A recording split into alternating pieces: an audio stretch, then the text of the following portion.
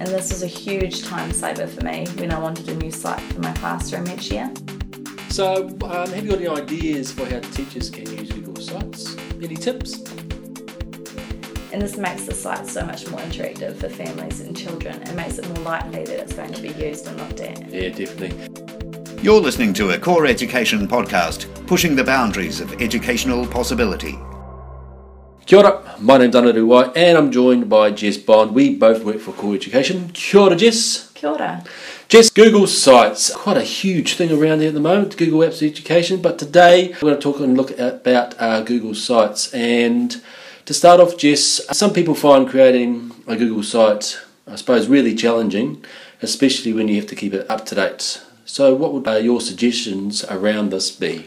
One of the best things about Google Sites is that you can create one from a template, and there's lots of different templates online already for you to use, and they're set up for a specific purpose. Cool. Sometimes they're really helpful, otherwise you can create one of your own or tweak one from a template that's already there. And this was a huge time saver for me when I wanted a new site for my classroom each year.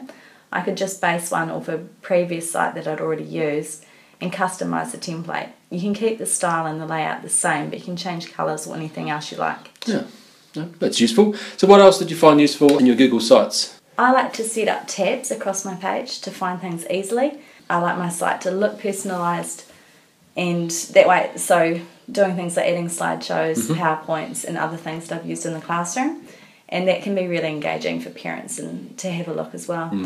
There's lots of different tools that I can use in the classroom that you can embed in sites like ThingLink, Book Creator or Storybird. And this makes the site so much more interactive for families and children and makes it more likely that it's going to be used and looked at. Yeah, definitely. So just recently there's been a big update to Google Sites, and I wonder which one is best. So the old version or the new updated one, which one do you think is best? Yeah, very exciting. It's had a huge update. I personally love the new Google site because it looks really professional and it's really easy to use. It's very user friendly. Oh. This makes it really easy to help keep it up to date, and it doesn't take me long to add photos or documents or jot down some of my ideas. I'm using it for my teacher registration at the moment, and it's been a breeze to keep everything handy. In saying that, the old site's really good because there are a few more options to make it really personal. More things could be embedded, but it's personal preference. Okay. So have you got any ideas for how teachers can use Google Sites? Any tips? Some teachers like to use Google Sites for the teaching registration, like I mentioned before. There's even a handy template on there all ready to go. Ooh. You go into your sites page, create, and you choose classic sites, and then you can browse the gallery for more. From there, you search for PTC Portfolio Site, and this is a great place to start. It has all your tabs set up ready to go, and it's set up for the New Zealand teachers registration. Oh, that's useful. Do you have any more tips for people using Google Sites? Yes, there's lots of ways to modify your Google site to make it right for your class or school. Lots of schools I've seen use it for the school web page, which is great because it's free and it's compatible with all of the Google apps like Gmail, Google Calendar, Drive or Forms.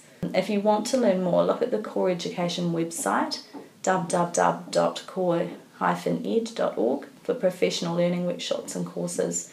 Core runs workshops where you can come in and learn how to create a site and leave with one prepared and ready to go. Wow, thanks for that, Jess. Plenty of interesting opportunities using Google Sites. Awesome. You've been listening to a Core Education podcast, pushing the boundaries of educational possibility.